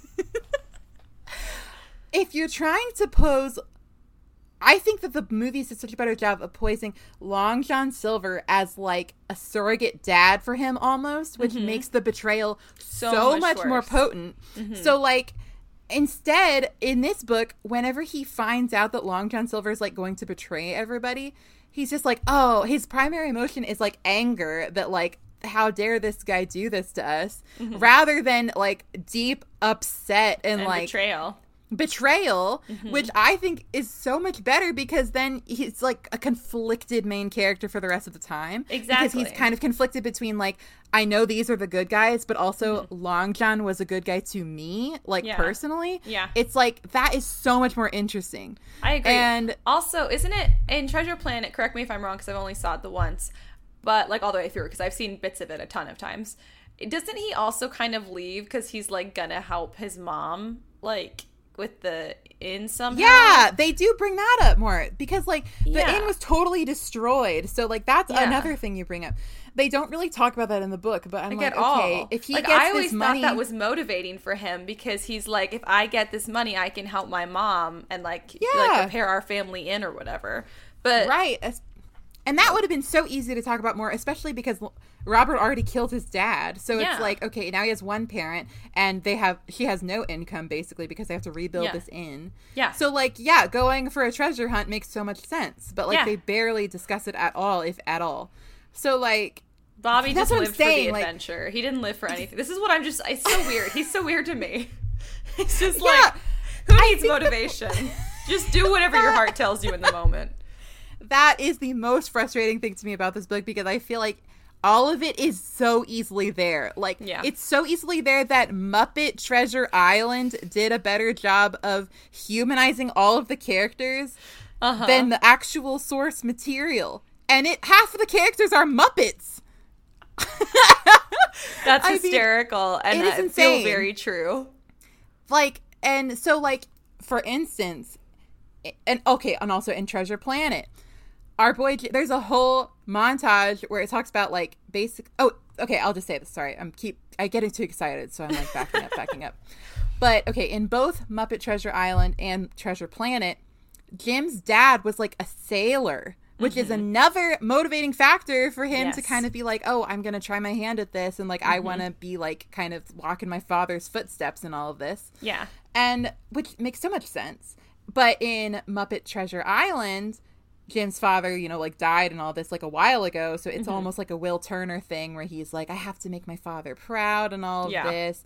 Whereas in Treasure Planet, his dad like leaves him at a young age. And so he has like these anger and daddy issues, which like Long John helps him work through by like being a fatherly figure to him, which is so good. Like, how come Robert didn't think of this? How come he didn't think of this? I don't understand. Anyway. I just don't think I haven't read Dr. Jekyll and Mr. Hyde, so I can't say it's just that I don't think he's a good writer. But if I had to go just based on this book, I'd be like, you're not a very good writer. Because he had so much potential. So much potential. And he's just like the ideas are so good though. Like the general idea of like this kid is going on a treasure hunt. It's so fun and it's so great. Like everything about it. Long John Silver is a great character. Everything is it's there. The execution was so bad. Yeah, he didn't delve into any of it like the way that I want him to. Yeah. Okay, so rant not over. I'm sure I'll revisit it, but that's basically what I wanted to get out. Gotcha. So, Jim ends up finding out in the iconic scene where he hides in the barrel of apples, which happens in every adaptation. But he finds out that Long John is betraying them. Everybody on the crew is a pirate, basically, except for like the 3 good guys. Yep. And so he's like, oh shit, this isn't good.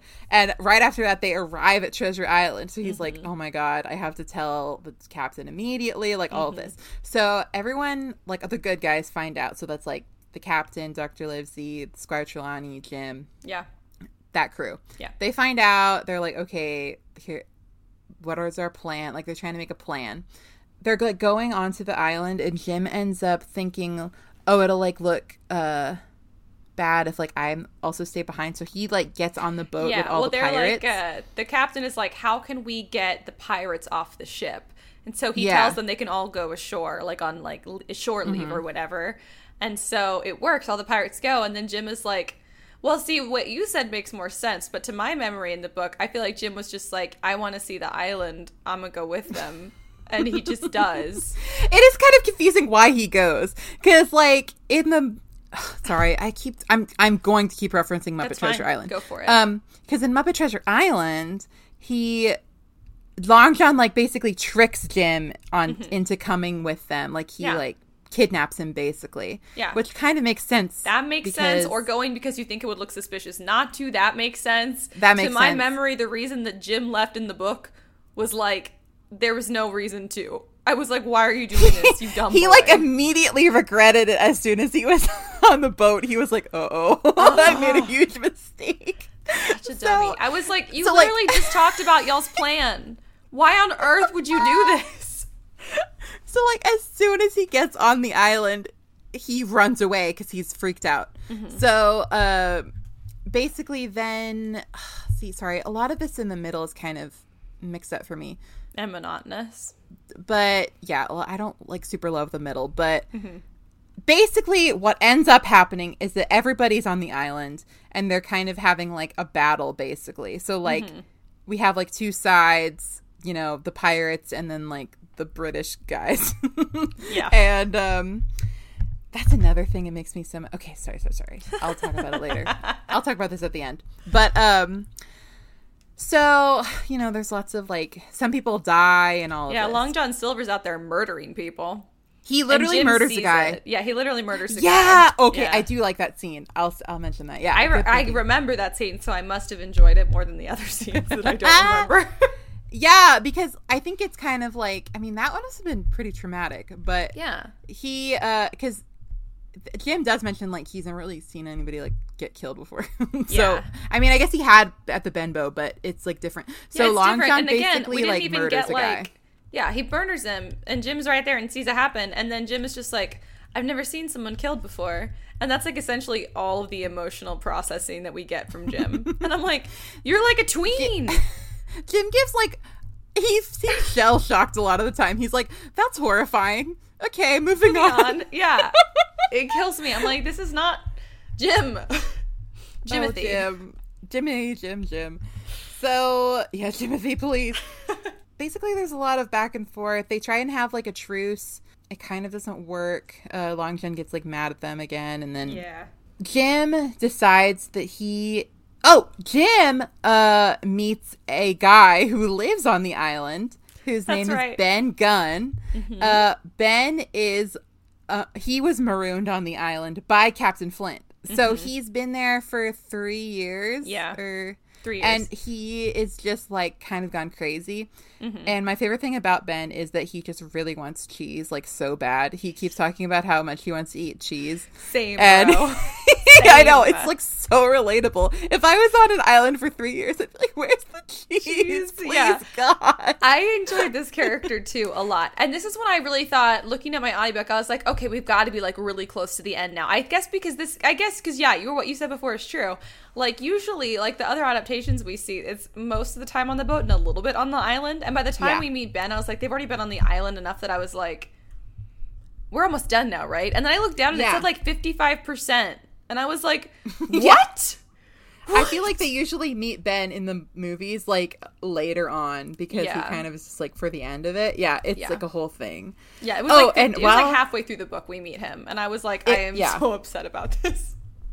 While we're talking about Ben, can I just briefly mention that I think both Muppet Treasure Island and Treasure Planet handled the Ben situation in interesting ways, because in Treasure Planet he's played by Martin Short, and he is a robot who Captain Flint like basically accidentally left behind. So he has like the memory of like where the treasure is. Like he's the only one who can lead them to the treasure, but he's like this robot guy. It's very fun.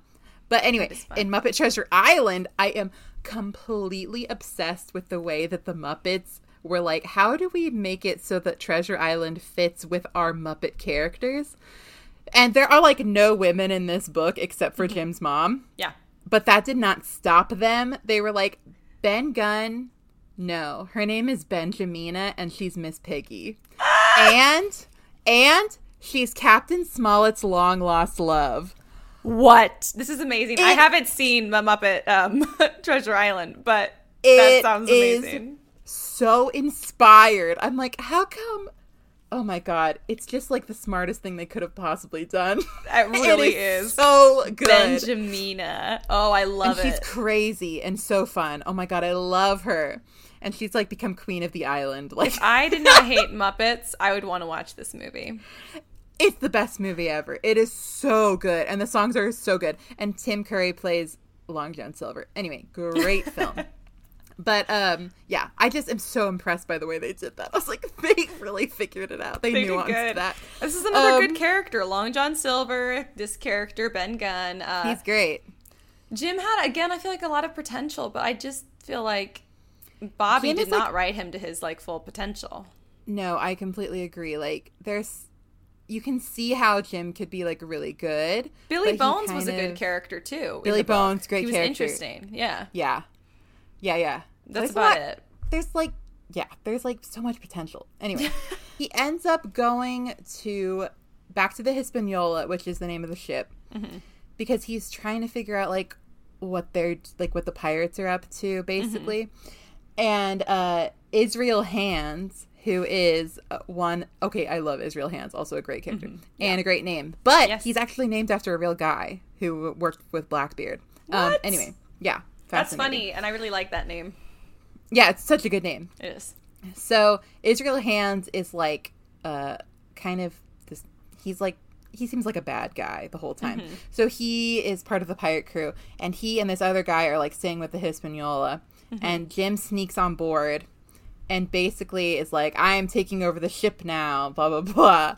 Because he's trying to, like, obviously get the ship back. Yeah. But Israel Hands and Jim end up having this, like, crazy fight, basically. Where also, Israel killed the other watchman, right? Because he was drunk. He was, like, drunk and killed the other guy or something. I think he did, yeah. So, like, it was like this whole thing. So this man's already a murderer, and Jim, this little tween, is like, I bet I can take him. I do admire his confidence. Yeah. So he's bold. I'll give him that. Yes. So he's trying to get the ship back, and then like there's this whole thing where like Hands is like climbing up the ladder, like the on the mast, and Jim is up there and like trying not to get killed, and it's like so dramatic.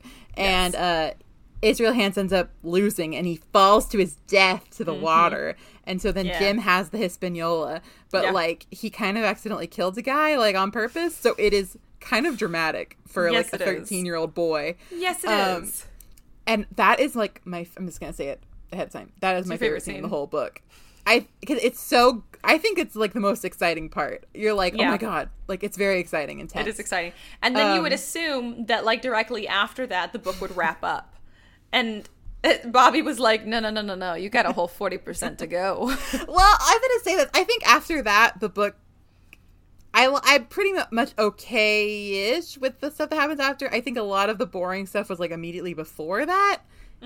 After this, I think a lot of the stuff is not too unexciting, but yeah, I mean, I was just so tired by this point. I was like, just finish the book now. I don't want to hear about this story anymore. Oh, yeah. He goes back to the camp with all the guys, like all the good guys. And he's like feeling like, yay, I'm so cool. Like what I did. And he's sneaking in at night and he's like, oh my God, why do they not have anybody out like keeping watch? This is so unsafe. Like good thing it's just me and not one of Long John's guys. He sneaks in and then he's like, oh shit, everyone here is one of Long John's guys. And they're like, haha, Jim Hawkins, we've got you. And so then Long John Silver basically gaslights him and says that, like, oh, everyone hates you, actually. Like, they told me personally that they're really mad at you for leaving, and, like, everyone hates you. So he's like, so basically now you have to join us. And Jim, this is one of my other favorite parts. Jim has, like, this whole thing where he just, like, goes off. He's, like, so annoyed and he's so mad. And he's like, actually, I'm going to tell you one thing. And it is that I have been the one who's messed up everything for you from the start. That's right, bitch. I figured it out. I was hiding in the apple barrel. I am the reason your life is hell. And he's going off. And it's so funny. He's like, haha, bitch. I'm 14 and I'm smarter than all of you. Oh God. And they're like, damn. And then all the pirates are like, yeah, actually we have some grievances. I don't really feel like I'm being fairly represented. I don't feel like I'm being barely compensated. Yeah, and so all the pirates are mad at Long John Silver because things have gone bad. And they've lost a lot of men and stuff. And this 14-year-old has taken them for everything they've got, every chance he can. And Long John still likes him. Long John's like, no, he's a good lad. Yeah. And so they're like, screw you, Long John Silver. We're giving you the black spot. And you're like, oh, shit, the black spot. Oh! And everyone's freaking out. I enjoyed this. And then Long John Silver gaslights them again. He is a girl boss. Gaslight gate girl boss. He's like, oh, my God, what the hell? Did you guys rip this out of the Bible? And they're like, maybe. And he's like, well, you know, whatever happens to me, it doesn't matter because all of you are going to hell now. You guys totally messed up. I cannot believe you would tear this out of the Bible. And they're like, oh, shit, we didn't even think of that. And then they're all crying, upset. And so then he basically is like, convinces them, like, none of you guys could be captain like I'm captain. I'm the best at being captain. And I mean, I'm the only one who thought of the fact that y'all going to hell. And they're like, oh my God, you're so right. We need you. So then they end up not killing him. But he knows everything's rocky. So he like is like, so hey, Jim, here's what I'm thinking. You and me, we're besties, right? Like, I feel like we're besties. I feel like we've been vibing. How's about we help each other out. I don't kill you. I don't let them kill you. And you don't let them kill me. And then you tell everybody that I'm actually a cool guy so that I don't get hung. And Jim's like, screw you, but okay. And so they're kind of vibing, but it's basically just Jim's so mad, like he's not having any of it. And then like, I forgot what happens, but basically the good guys kind of know what's going on. But because Jim sneaks out and tells them, and he's like, this part is so sad to me. He's like, hey, Captain Smollett, Dr. Livesey, besties. Sorry I left. I was trying to be cool and adventurous and get the shit back. I love what you guys are doing. I'm all about the British, you know, yay, Britain. I'm not a pirate. So anyway, I just wanted to let you know that I'm still on your side. But if they torture me, I very well might tell them everything. And I am so sorry. I am 14. So anyway, I just wanted to tell you really quick. I have to go back before they kill me. So I'm going to go back. But that's what's going on. And they're like, oh my God. They're like, what are we going to tell his mom? I need you to rewrite this whole book for me. Like, exactly. Actually, I need you to give me like an audiobook version of this, but where you narrate it in that vein. I mean, is that not what happened? It is what happened, but I would enjoy this book so much more if Bobby had recognized that that's what happened. Oh God. Oh God. Oh, by the way, I have to give a shout out to baby Grayson and my sister because they FaceTime me. Every time they do that, they get mad if by they, I mean my sister, but she says it's Grayson, but my sister gets mad if I don't do a shout out. So shout out to my darlings. Love y'all. Okay. Hello, continue. babies. So anyway, then everyone is going, like all the pirates. And by the way, there's only like 6 pirates left now because everyone's dead because there's been so much going on. Everyone's getting killed and all this. So the pirates who are left they have the map and they're going to get Flint's treasure. They're like, we are doing it. We are not going to stop. So they go, they find like this creepy skeleton guy who's like laid out, like pointing the way to the treasure, which is so creepy. So creepy. And I love that shit. Like, that is some good pirate shit Robert thought of. It is some good pirate shit. And so then they're all kind of getting a little freaked out because they're very superstitious, as we've seen already. And everyone's like, oh God, like, remember that guy? We used to like hang out with him. Like, everyone's freaking out. They're like, okay, like, I guess we'll just get our treasure. And it's like 700,000 pounds is what they keep saying, which is a lot of money. For like 1780, you know, especially. So probably earlier than that, actually. What am I talking about? Earlier than that. But no, I don't even remember. Yeah, probably earlier. So they're going. And they get to the place where the treasure is. And there's no treasure. And so everyone's like, what the hell? Long John Silver, how could you do this to us? And Long John Silver's like, ooh, whoops. Jim, we're in trouble. And so everybody is freaking out. They're like, where's the freaking treasure? Long John kills like 3 of the guys, and Jim's freaking out. Everything, they end up escaping, but what they found out was that Ben Gunn had already taken the treasure because he's been on the island for 3 years. So he already moved the treasure and found it and everything. And so he moved it to a new place like months before they even got to Treasure Island, which is so awesome. So Long John has like kind of already made that deal with Jim, you know, and everybody. So he's kind of like under their protection now. So they're going to like, you know, not lie, but they're going to kind of try and give him like the benefit of the doubt. So he's hanging out with them, and these other 3 guys are just like roaming around the island. And so the good guys all take the treasure back to the Hispaniola, and then they maroon the other pirates on the island. They're like, bye. We left some stuff for y'all. Hope you don't die. But also serves you right because you're pirates. Yes. So they leave. Then they end up going, like, taking like a pit stop somewhere in the Caribbean. And when they get back, Long John is gone. He left. And so everyone's like, okay, well, back to England. So they all go back to England and they get some of the treasure. And Jim is like, yep, and I will never go back to Treasure Island because I have nightmares about it every night. Okay, the end. He's like, traumatized for life. The end. And that's the end of the book. That book was so much longer than it needed to be. It's not even like a super long book, but I was like, this book is twice as long as it needs to be. And we didn't get to see hardly any emotional processing from Jim until the very end when it's like, and then he had nightmares for the rest of his life. And you're like, oh my God. But I'll say this, I even find that lame. I was just telling Haley this before we started, but I am annoyed by the fact that, like, Jim and everybody else is such a square. I'm like, okay, the fact that pirates are like taking over the ship is actually so cool. And I know that you guys are the good guys, but like they were British. They're like so into Britain. And I'm like, this is so embarrassing for you guys. Like Jim is just like, oh, how could they do this against king and country? And I'm like, who cares about king and country? Like, just go have a sword fight. Like, it's so annoying. And then, oh my God. You're so funny. And so I'm so annoyed by that. Like, and then also, here's another thing I'll say. The ending sucks. Like, the ending of all of the movies is better.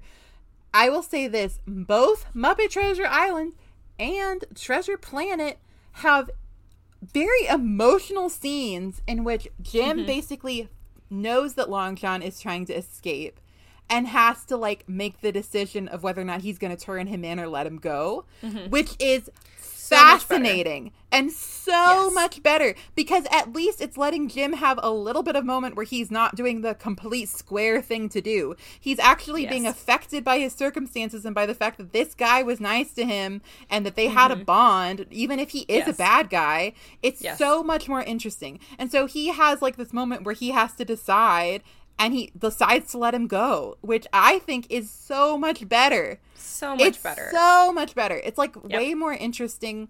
It kind of puts a cap on like Jim as a character because like he does the right thing, but for him that was the right thing to do because he understands like Long John to an extent that the others don't. It's like so much more interesting. Yeah. And even if it wasn't the right thing by like everybody else's eyes, like that's kind of cool too because it means that Jim has his own brain and he doesn't just do whatever like I don't know, like whatever all the like nobility adults in his life tell him to do because of England. Seriously. It's so annoying. And so like I just like that so much better, and it makes it so much more sad because like Long John's still being selfish even to the end. Yeah. And like but like there's still a bond there. Oh, it's just so much better. So like I literally cry every time. But I don't cry while reading the book because basically they're just like, Annie's gone. Oh well. Oh well. Yeah, it's like Bobby gave us like the framework for the story and like the concept. It's like he gave us the concept and then other people made it so much better. But this book itself, I just did not. It's like there was just no emotional engagement. Yes. At all. Yes, I completely agree. Oh, and one more thing. I think the other reason why the ending sucks is because as I mentioned, like, the whole square thing. Like, Jim is so, like, he's like, well, I have nightmares about Treasure Island all the time, and I'll never go back. And I'm like, I understand that. That's, like, a very valid thing for the character to have to deal with now, because, you know, he was so young, and he saw so many people get murdered. But where was any of this emotion while it was happening? Any of it? Well, that, but also, wouldn't it be so much more fun if he, like, was like, actually, I'm gonna be an adventurer now? That would be so much more fun. That's way better. So much better. Especially because he didn't have any moments where he expressed, like, significant trauma. And I get, like, when you're in it, it's not the same as, like, reliving it. Yeah. But, like, I could have believed the adventurer thing. Like, he chose to become an adventurer far more than the traumatized for life and nightmares and never going back to Treasure Island. Yeah. Like, this is the same Jim who, on his own, went to go get the shit back. I don't think so. Yeah, I don't think so. That doesn't make sense to me. And no. I just think that it would have been so much, it would have almost been like, yeah, now he's actually grown and learned, rather than like, the message he's like now right back is, where he started. Yes, the message now is that actually adventures are scary and everything that happened was terrible. Yeah. When you're really experiencing it, it feels like it should be more like, oh, this is so exciting, and bad things are happening, but look at how I'm growing as a person, you know, as Jim Hawkins or whatever, and look what the things I'm overcoming. You know what I mean? Yeah. No, it's exactly. There was, like, I think also just no character development. And that's, like, and in all of the other media portrayals of it, there is. Yes. And, in this book, no character development from any of them. Yeah. I'm trying to think of a single one of them. And None of them. Like, no. Not even the interesting characters. Again, it was, like, a really interesting setup for a character, but not, the character development still just didn't happen. Yeah. And that's one of the things, even, like, maybe Long John is a flat character in that he stays selfish and, like, kind of bad the whole time. But you don't even get the satisfaction of, like, realizing that, because he just disappears without anything. Yeah. You know what I mean? Exactly. Yeah, I totally agree. Well, what was your favorite and least favorite part? Your favorite part, I'm assuming, was the fight that Jim had. The fight with his real hands. With his real hands, yeah. So good. And then the subsequent part right after that when he tells everyone off. Yeah, those are my favorite parts. What about your least favorite part? My least favorite part is the ending. Yeah. Makes me mad. Let's see. I'm trying to think. My least favorite part. Well, my favorite part was when the book was over, because I was, like, real done with it. Least favorite part, I said just a concept, maybe the lack of character development. I think it would have made this book, and the length. I felt like it did not need to be this long. I agree. The stuff on, like, it should have been, like, stuff happens on the ship island in the last quarter of the book, not the last half of the book. And then it would have been way better, plus character development, and this book would have made a world of difference. So, more like concepts than, like, actual scenes. Parts, yeah. Yeah, because it just made, like, it made scenes that should have been really interesting very dull. And I was like, I'm mad because you've taken such a good idea and then performed it so poorly. Yeah, there are definitely parts where you're like, what is happening is objectively exciting. Why am I not excited? Yes, exactly. I kept thinking that, and that's why I hit, like, when I looked down and saw that they were still on the ship, or they just got to the island or something, and there was 55% left. I was like, I give up. I can't do this. I can't keep hoping for another 55% of the book. Like, I can't do it. So I just gave up on hoping. But what about favorite and least favorite characters? Favorite character, Long John Silver. Yeah. I mean, he's probably one of the most iconic characters in literature, to be honest. Like, he's, like, such a framework for so many other characters. And this is so interesting. The, like, idea of a pirate that we have is literally taken from Long John Silver, and specifically the Long John Silver portrayal in the, like, 60s Treasure Island movie. Yeah. Fascinating. Like, very that fascinating. Is so crazy that, like, we have all of this like pirate culture in our heads, but it's just because Robert decided to write this character. Yeah. Yes. Yeah. Wild. It is interesting. 100 years after any of it happened. Crazy. Yeah. I what love about, that. Your least favorite character? Least favorite character. I don't, like, super love Squire Trelawney or the captain that much in this one. like I like them so much more in the movies. Mm-hmm. I don't like really have any opinion. I think favorite character, probably Long John Silver, an honorable mention for Billy Bones. I felt like he was very interesting. And we got to see him I feel like he was more emotional than like all the other characters. Because we got to see him like really boisterous and excited and then really scared. And I was like, okay. You know, he was more engaged with life than the rest of them. So honorable mention for Billy Bones. But yeah, Long John Silver was just iconic. Even with this lack of emotional anything or character development, he was still just iconic. Least favorite character, yeah, everyone else. They were just so boring. So boring. I was like, I can't. This book is mind-numbing. And I was so disappointed. A book called Treasure Island? How could a book called Treasure Island be mind-numbing? Yeah, disappointed, Bobby. It's baffling. Couldn't have been more disappointed in you, Bobby. So he's like, I don't care. I got to. He's live like, on a I made island. so much money. I have no idea. I was living my #best life. I just feel like part of me is like, do I even like? Is it even fair of me to blame him? Like, is this what he even wanted? Or is it just that we have now seen versions of it that are better so that my expectations are different now? You know what I mean? Because I'm not a pirate girly, so I'm not coming, and I haven't seen all the same media stuff. I watched Treasure Planet once, so I'm not coming into it with the same type of stuff. I guess so. Like, I'm going into it and was really hoping for the best.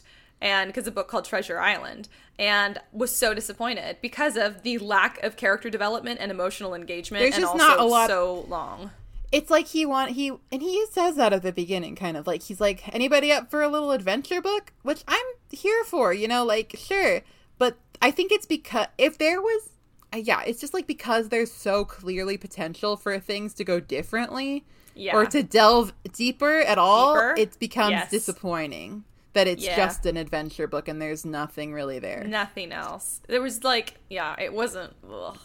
I just did not enjoy this book like at all. What about favorite quotes? One of my favorites is from our boy Ben. He said, "Many's the long night I've dreamed of cheese. Toasted mostly." That's good. I'm going to go ahead and I'll slap my name on that one too for favorite quote. Because I didn't pick a favorite quote because I just wanted the book to end. So you guys know, like, because a lot of times, like, I've copped to it before. Sometimes after I read a book, if I've forgotten to underline quotes that I like as I go, I'll go look through, like, Goodreads and see what other quotes, and I'll be like, oh yeah, I remember this one. It was really good. And so sometimes I'll pick that if I didn't save one in advance because I remember it vividly, but I'll never pick I'll never pick a quote and tell you guys it was my favorite if I didn't actually remember it. And I did not on purpose. I remember reading it thinking, I'm not going to pick a favorite quote. I don't like it. Dang. I am like kind of really like wondering what you're going to give it for stars. God, my expectations were like, I mean, I don't think they were unreasonably high. I mean, it's a very famous piece of literature. It is, but also it's a classic, so I know that I struggle with classics. So I felt like that tempered what would have been my otherwise high expectations for a book called Treasure Island. Like, I was also like, okay, it is a classic, so it'll be like a little more challenging. And then it was just so dull. But on that note, I guess, what did we learn from this book?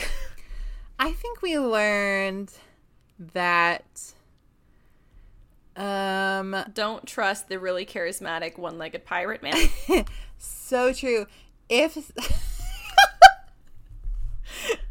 Always heed warnings from the weird sailor guy who lives at your family's inn. Yes. Guys, heed those warnings. Heed those warnings. Oh my God, you guys, how many times do we have to say it? Heed them. God, heed the warnings. We also learned pirate it's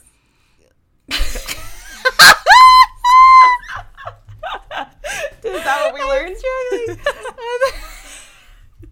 I just feel like a lot of the messages I don't even agree with.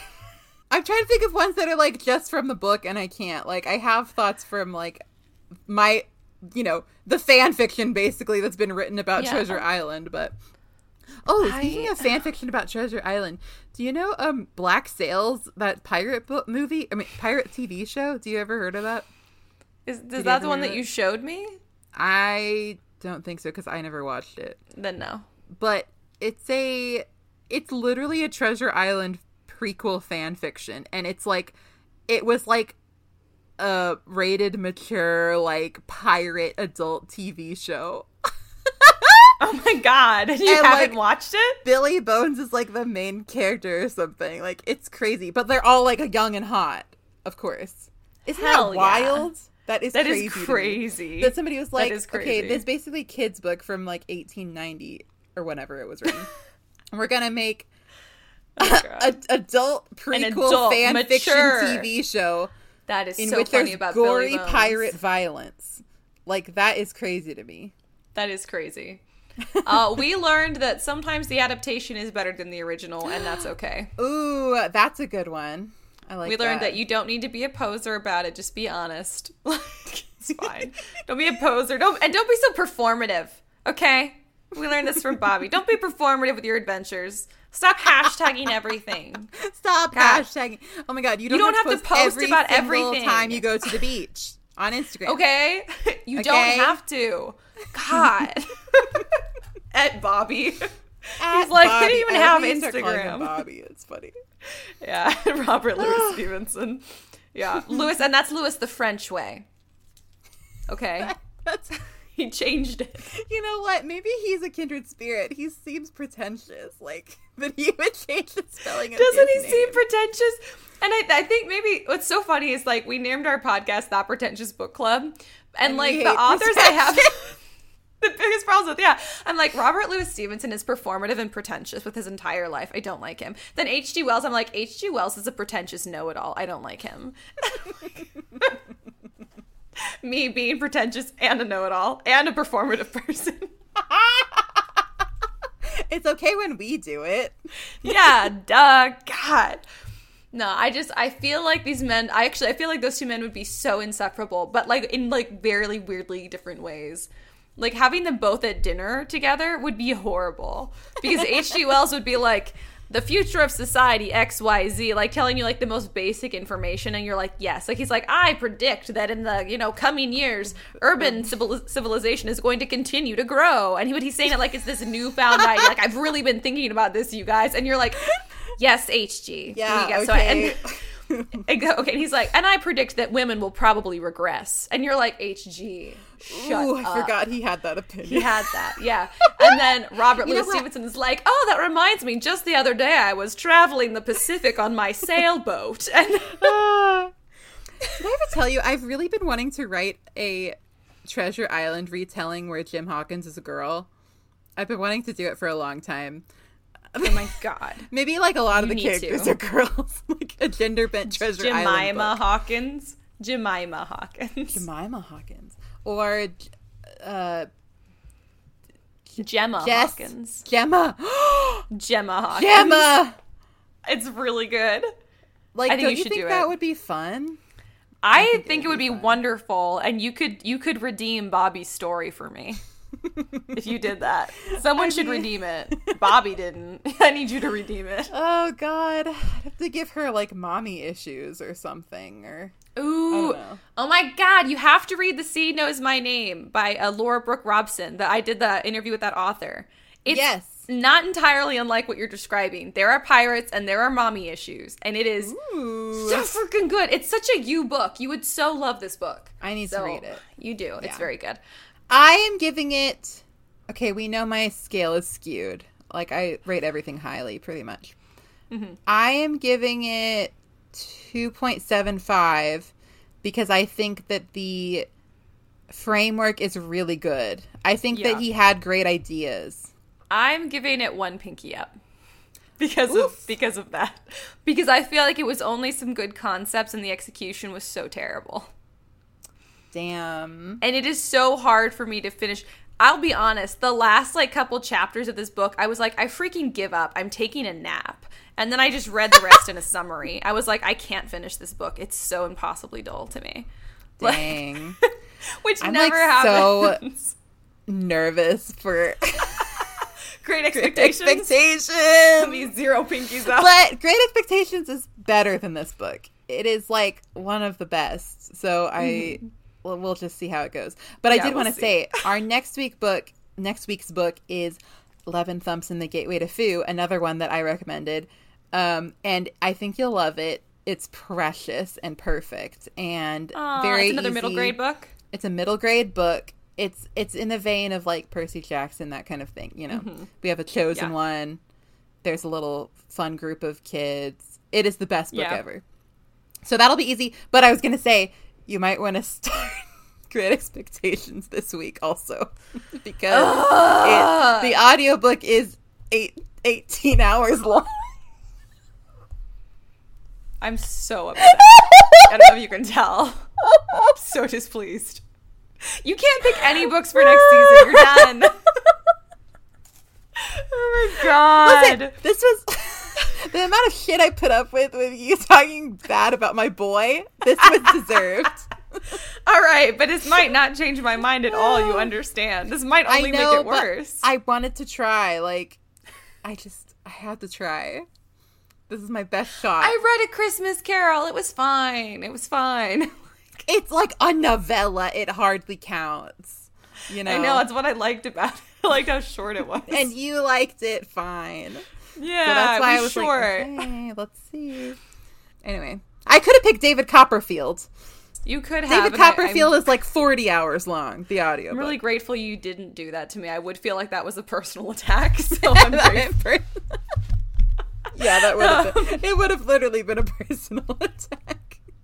If I see it next season, I'm going to be like, oh, I screwed up. What did I do to piss her off? I know you'd hate it, so I'm not going to do that. I appreciate that. Well, okay, so next week is going to be 11 Thumps and the Gateway to Fu by Obert Sky. And I am actually excited that we're doing a middle grade one the week before Great Expectations, so at least I'll be able to get through the first one very quickly. I think after this, we only have one more middle grade book for the rest of the season. So this has been a very middle grade heavy season, but we're almost done. This, and then we're doing, spoiler, Charlie and the Chocolate Factory later this season, which was a book rec from one of our listeners. So yay! I'm so excited for that. Yeah, so that's going to be good. But you guys, we're more than halfway through this season also, so that's exciting. Yeah, we only have, let me see, 9 episodes left for this season. So, yay! Ow! Yeah. I think it ends right after Halloween. I think the season ends, so it'll be good. And then we're going to bring you some fall and Christmas stories. So I'm excited for that. It's only September 4th today, but I'm like, I don't care. I'm ready for Christmas.